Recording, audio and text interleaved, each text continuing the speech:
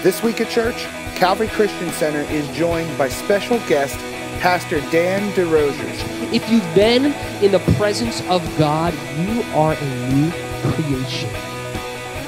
You can join us every Sunday morning at 10 a.m. for free coffee, free baked goods, a worship service, and a sermon to follow. The church is located by the Coventry Mall on Laurelwood Road.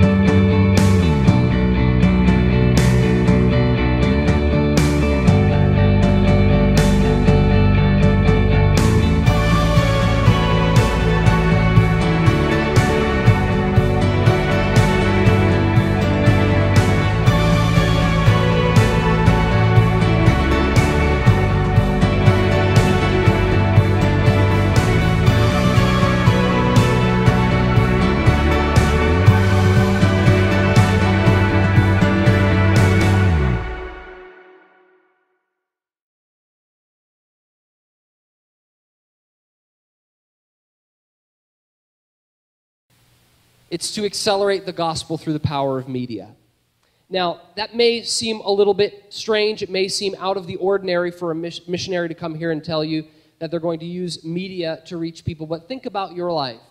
Think about how often you interact with media on a daily basis. Think about even driving down 422 or Route 100 and you see billboards that are trying to capture your attention. Or maybe it's you're watching television and you see commercials for any given thing. For Alicia, somehow she always sees a pair of shoes. Like it'll flash on the screen. Oh, did you see those shoes? No, I did not see those shoes at all. I was watching everything else, not that. But maybe it's a restaurant that you see, and you see everybody at Olive Garden around the table, and they're so happy, and you think, boy, we should go out tonight. Or for me, the one that always gets me is an ice-cold Coca-Cola Classic. Right, and you see that glass bottle, and you see the dew dripping down the bottle, and it's just so fresh and so cold, and the way it just, as they pop that cap, and the way that it pours down in slow motion and cascades over those ice cubes, and the foam to the top. Anybody getting thirsty? Right? What if we could take those same techniques that make you want to go to Olive Garden or want a pair of shoes or make you require an ice-cold Coca-Cola Classic, and we make people want the gospel of Jesus Christ? That's what we're going to do. We're going to use the same thing that Jesus did. You know, the Bible says that in Matthew, it says that there wasn't a place that Jesus went where he didn't tell people a story. And in other places, if you count up what Jesus did, over 33% of what he did was tell stories. And we're telling stories in the way that reaches people regardless of their language, regardless of their culture. We are using media to tell people stories of the gospel of Jesus to bring them one step closer to him. I want to tell you a story about a little boy by the name of Shubundu. And this is Shubundu here. And he was born blind in a village in India. And one year a group of missionaries came to his town, and they set up a screen, and they set up a projector, and they showed a film about Jesus. But Shubundu, he couldn't watch the film because he was blind. But he could listen to it. And he listened to this film, and he, at the end of the film, believed that this Jesus could heal him. And so he prayed that Jesus would touch him. And I want to tell you that he did. And he restored sight to this little boy. You can see his right eye is kind of turned up and has a film over it. And Jesus touched his left eye and restored sight to this little boy. So that a year later, when that group of missionaries came to his town and they set up that same screen and that same projector, Shubundu was able to watch for the very first time the film that had changed his life forever. Media is so powerful. And it's a way that we can reach people in places where missionaries can't go, in places where folks might not have access to a church or a pastor or a missionary or maybe even another Christian. We can reach them on their smartphones. You know, when you guys go to South Africa, you're going to see these all over the place. You're going to see grass roof huts that don't have electricity, that don't have running water, but that do have access to the world of information at their fingertips through a smartphone. And so at International Media Ministries, we produce content in more than 70 languages that reaches not just in Europe, although we are in the middle of a humanitarian crisis, a migrant crisis. You've seen it all over the news. And I think it's absolutely incredible that the nations are coming to us in Europe. This is the time for the church to be in action, to reach folks that have nothing else to reach to. They literally have nothing. But we can bring them hope. Unfortunately, the church in Europe is not set up to respond. Do you know that in Spain, 1% of Spain is evangelical Christian? Across Europe, it's 3%. 3 in 100 folks that you might encounter are evangelical Christian. They're calling Europe the new dark continent. It's not fun. It's not good. But we can use these techniques, we can use this media to reach people and bring them a step closer to Jesus. Now, Alicia and I were here a couple of years ago, and actually I think it might have been like almost 2 years ago to the day. And I shared a few stories about, how many of you were here when we were here last time? You remember my face? Or remember, well, we didn't have Paisley, so you couldn't remember Paisley. And I shared a couple of stories of what I had experienced and seen on a couple of missions trips that I was able to do in 2013. But I have to begin today with an apology. Alicia and I, when we were here, we had, just a couple weeks before we came, made a decision that we were going to commit our lives to full-time missions, but we didn't say anything. And the reason why we didn't say anything is because we had not yet told our families, we had not yet told our jobs, we had only told the Lord, yes, we will go. And it was just a couple of years ago that we were sort of minding our own business. I had shared about a trip that I took to Cairo, Egypt. And it was there that I saw a group of people, and not like the people that couldn't make it in the United States. I saw a group of people that were the finest. They were business people and civil engineers and lawyers and doctors, and they had given up everything to move to the dustiest place on earth with their entire lives in a couple of plastic bins, to give up everything for the cause of Christ.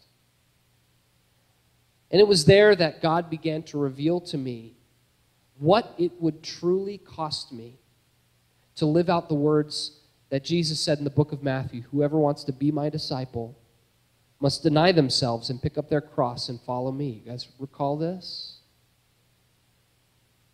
And God began to reveal to me what it would truly cost me to be his disciple. To give up the comforts of a Chester County life. To give up a life basically obsessed with technology. To give up professional music. To give up all of the things that I had accustomed myself to. And I knew that I would do it, but I also knew that I wasn't called. So fast forward just a couple of months, and we were in, the school year had ended. I was a professor of digital media at the University of Valley Forge, just down the road here. My wife was the director of alumni. We loved our jobs. We loved our home. We loved our church. We loved our friends.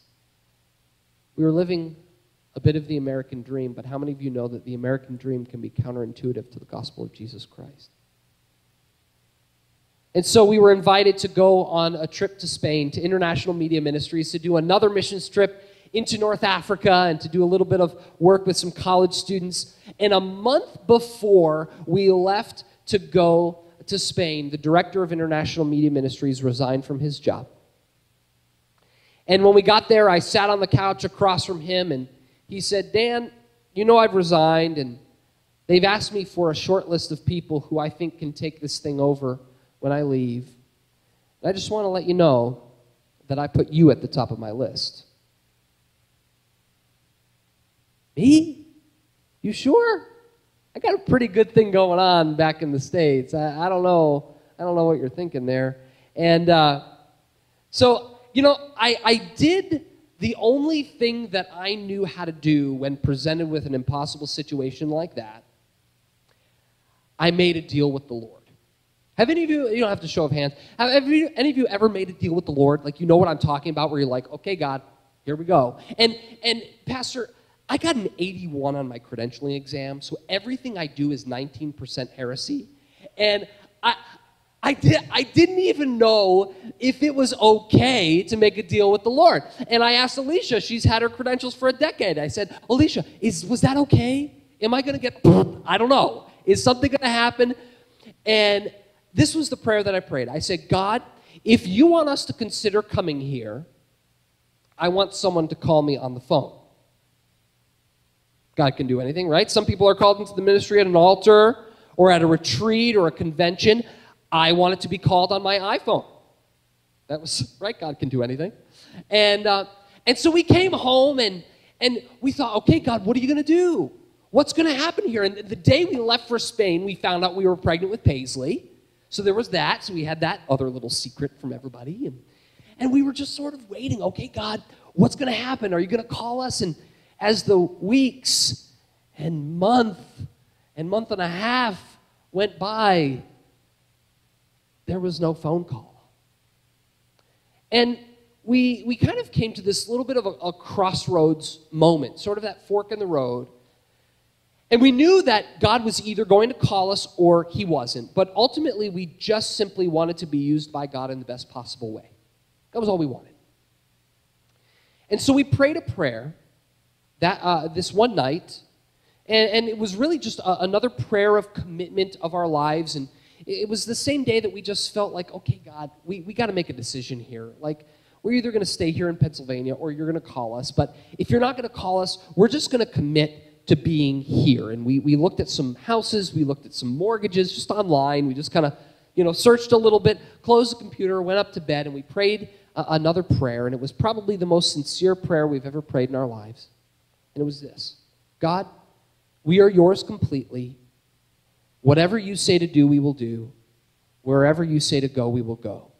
Do not pray that prayer. At least don't pray that prayer, and don't give God carte blanche access to your life if you're not ready for him to move and do something.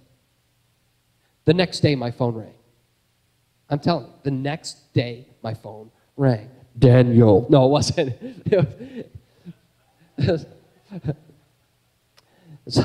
Hi, is this Dan? Yeah. You okay? Yeah. My name is Paul. I'm the regional director of Europe for Assemblies of God World Missions. I don't know why I'm calling you today, but I just felt led that I had to reach out and pick up the phone and tell you about an opportunity we have in Spain. You still there? Yeah. That, my friends, is what we call a burning bush moment. Right? This is the moment that we all wish for, we all pray for. Like, God, would you just show up and just tell me exactly what you want me to do? Because I can't take the ambiguity anymore. Right? Where you're just like, God, just show me.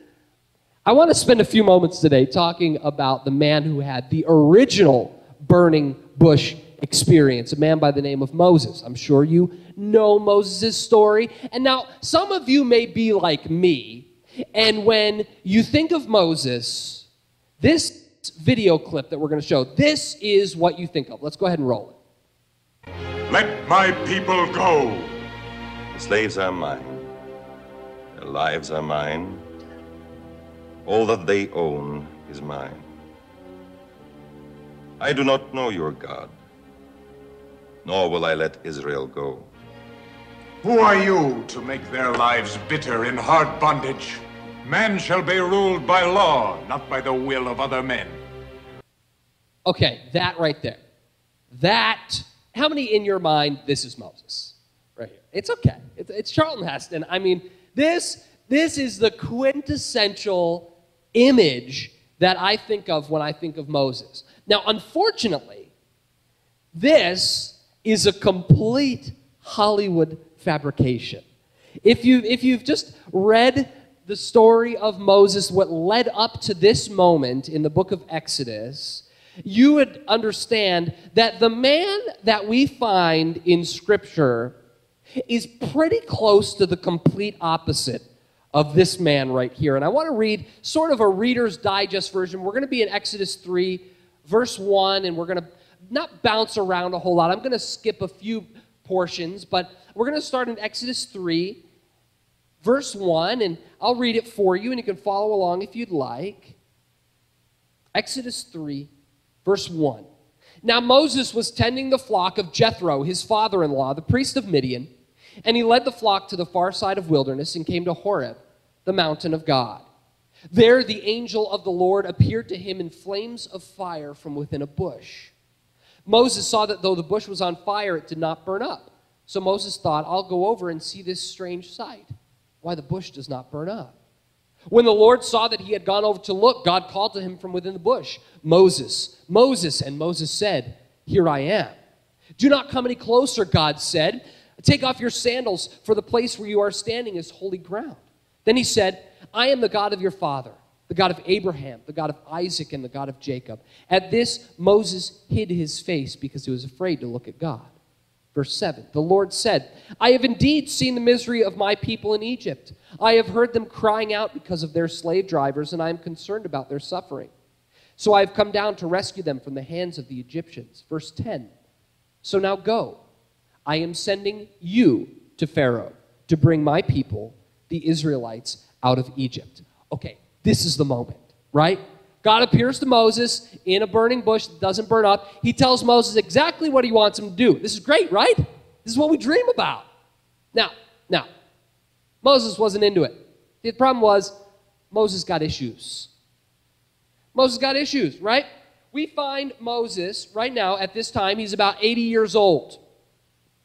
And if we read further back just a bit in his story, we can find out why he's 80 working for his father-in-law, right? And what happened was, right, when Moses was younger, Pharaoh decreed all Hebrew children should be killed, so his mother did the second least safe thing and floated him in a leaky basket of reeds on the river and put him in this little nook, and Pharaoh's daughter finds him, right? And lo and behold, he grows up in a royal household, right? He's 20 years old, he's walking through the field, and he sees something that he doesn't like.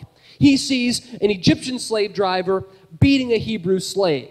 So what does Moses do? He takes matters into his own hands, and he overreacts a little bit. How many of you have ever overreacted in your life? I know I have. If you, let me rephrase that. How many of you have ever driven a car, right? You know, overreact. Now, I've overreacted a time or two in my life. Never have I ever overreacted to the point of murder. But that's what Moses did. He overreacted, killed the guy, buried him in the sand. He thought that nobody saw. Well, he was wrong. And then he was so consumed with guilt and shame that he spent the next 60 years running away.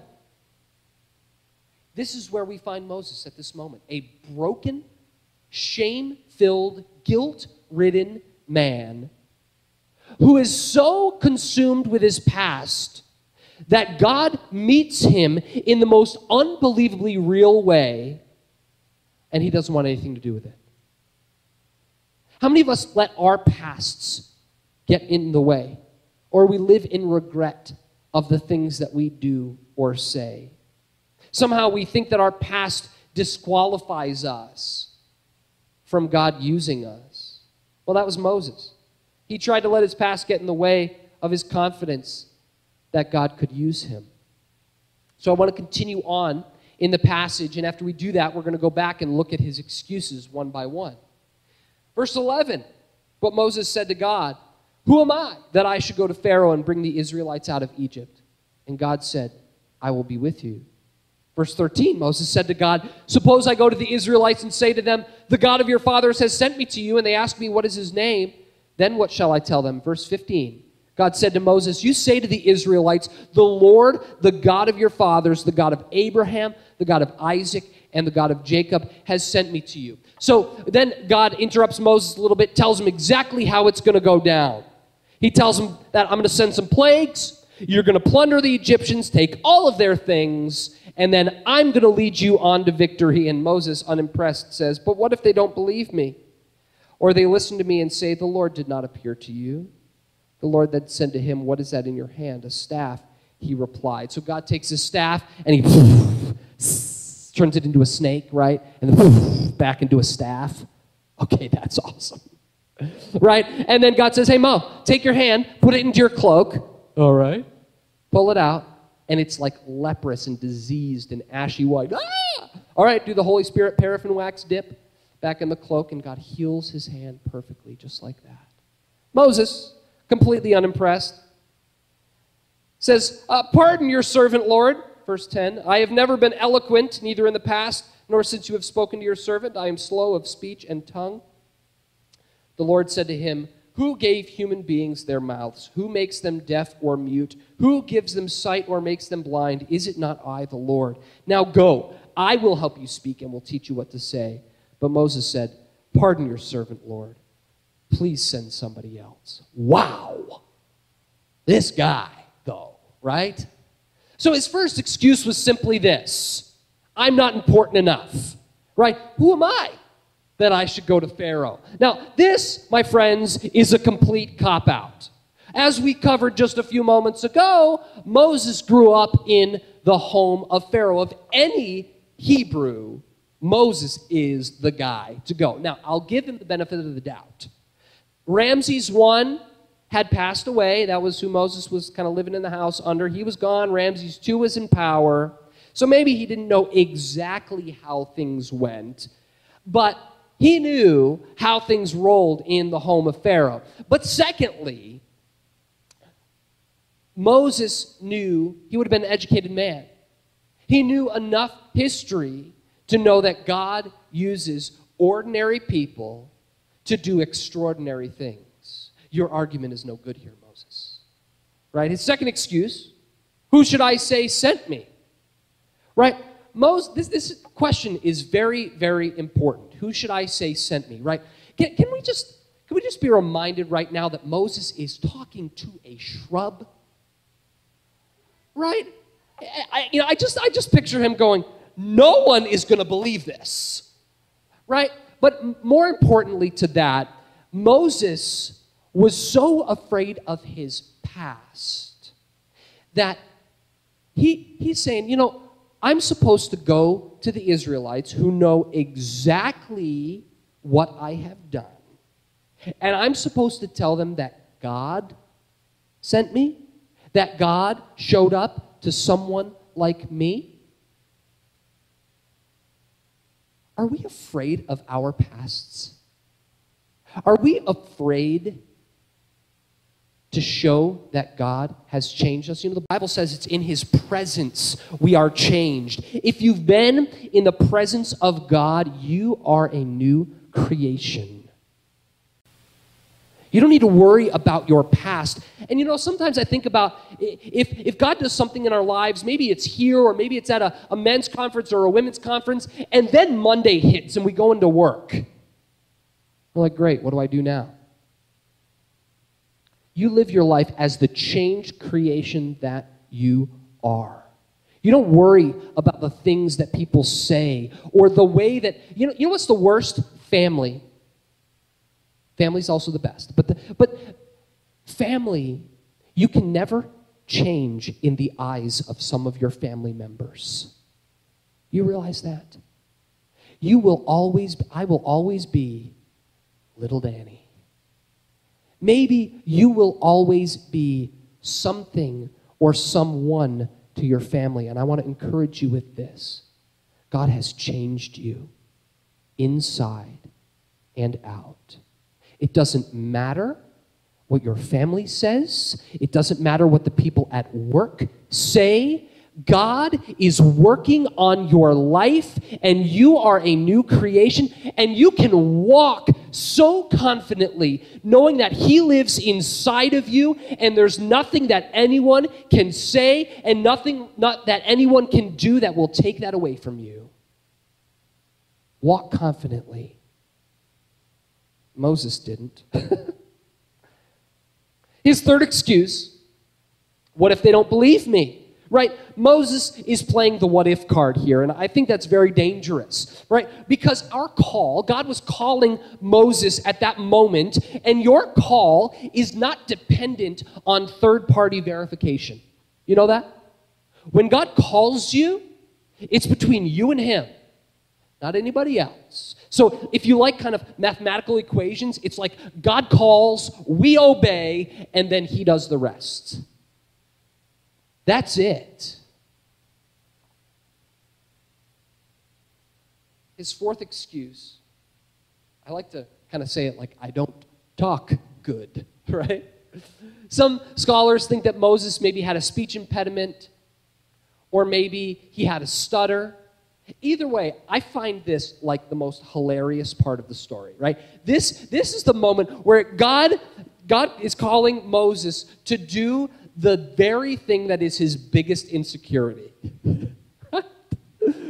You know, in America, the number one fear is public speaking. You know that? Number two is dying. That means that more of you would rather die than do what I am doing right now. Right? This is what Moses is feeling right now. He's like, God, you're asking me to do the one thing that I really, really can't do. You know, there's an old saying, and it's really cliche, but it's very true. God doesn't call the equipped, He equips the called. Right? A lot of times we feel like we don't have the goods. We get caught up in our own insecurities, thinking, man, no, I can't do that. But see, I think it's very interesting when we operate in areas where we don't feel totally confident. For me, that's doing this, right? I'm confident behind a computer screen, behind a camera. But see, when I do things that are outside of my comfort zone, I have to rely on the power of the Holy Spirit. I really do. And all of us do. When we're doing things that, you know what, if you've done a job, you've done the 10,000 hour principle. When you've done something for 10,000 hours, you're an expert. When Evelyn's working on a database, she's just cranking and she knows exactly what she's doing. And maybe she doesn't really have to think about it sometimes. It's just what I do. I don't know what that is for you. But when God moves us a little bit outside of that, sometimes we have to be more hyper-aware of His presence to get us through. And because when we do lean on His power to accomplish something, He gets the glory, not us. And finally, Moses gets to the core of his issue. I like to call it analysis paralysis. He's like pulling excuses out of his pockets. He's like, all right, Lord, I'm out. For real, just send somebody else. Right? Moses had nerve to tell the God of the universe, don't pick me for your dodgeball team. Right? That's what he's doing. He's like, I had another excuse, and you know what? Never mind. I'm just going to walk away from this shrub. We're going to pretend like this never happened. I'm going to go tend my sheep, go home to my wife. You find somebody else, okay? But after Moses had given all of his excuses, after he had gone through his whole laundry list of things, God asked Moses a question. And the question was this: what is that in your hand? Right? We buzzed by it a little bit earlier, right? And he's got his staff. He's like, What's that in your hand, Moses? It's a stick. Impressed? You made it. You want it? Right? And Moses got this stick, and it's not impressive. It's a stick. But think about that stick. Right? So God turns it into a snake, right? Psst, that was cool. So Moses goes to Pharaoh in the moment, not like the one we saw earlier, and he says, let my people go.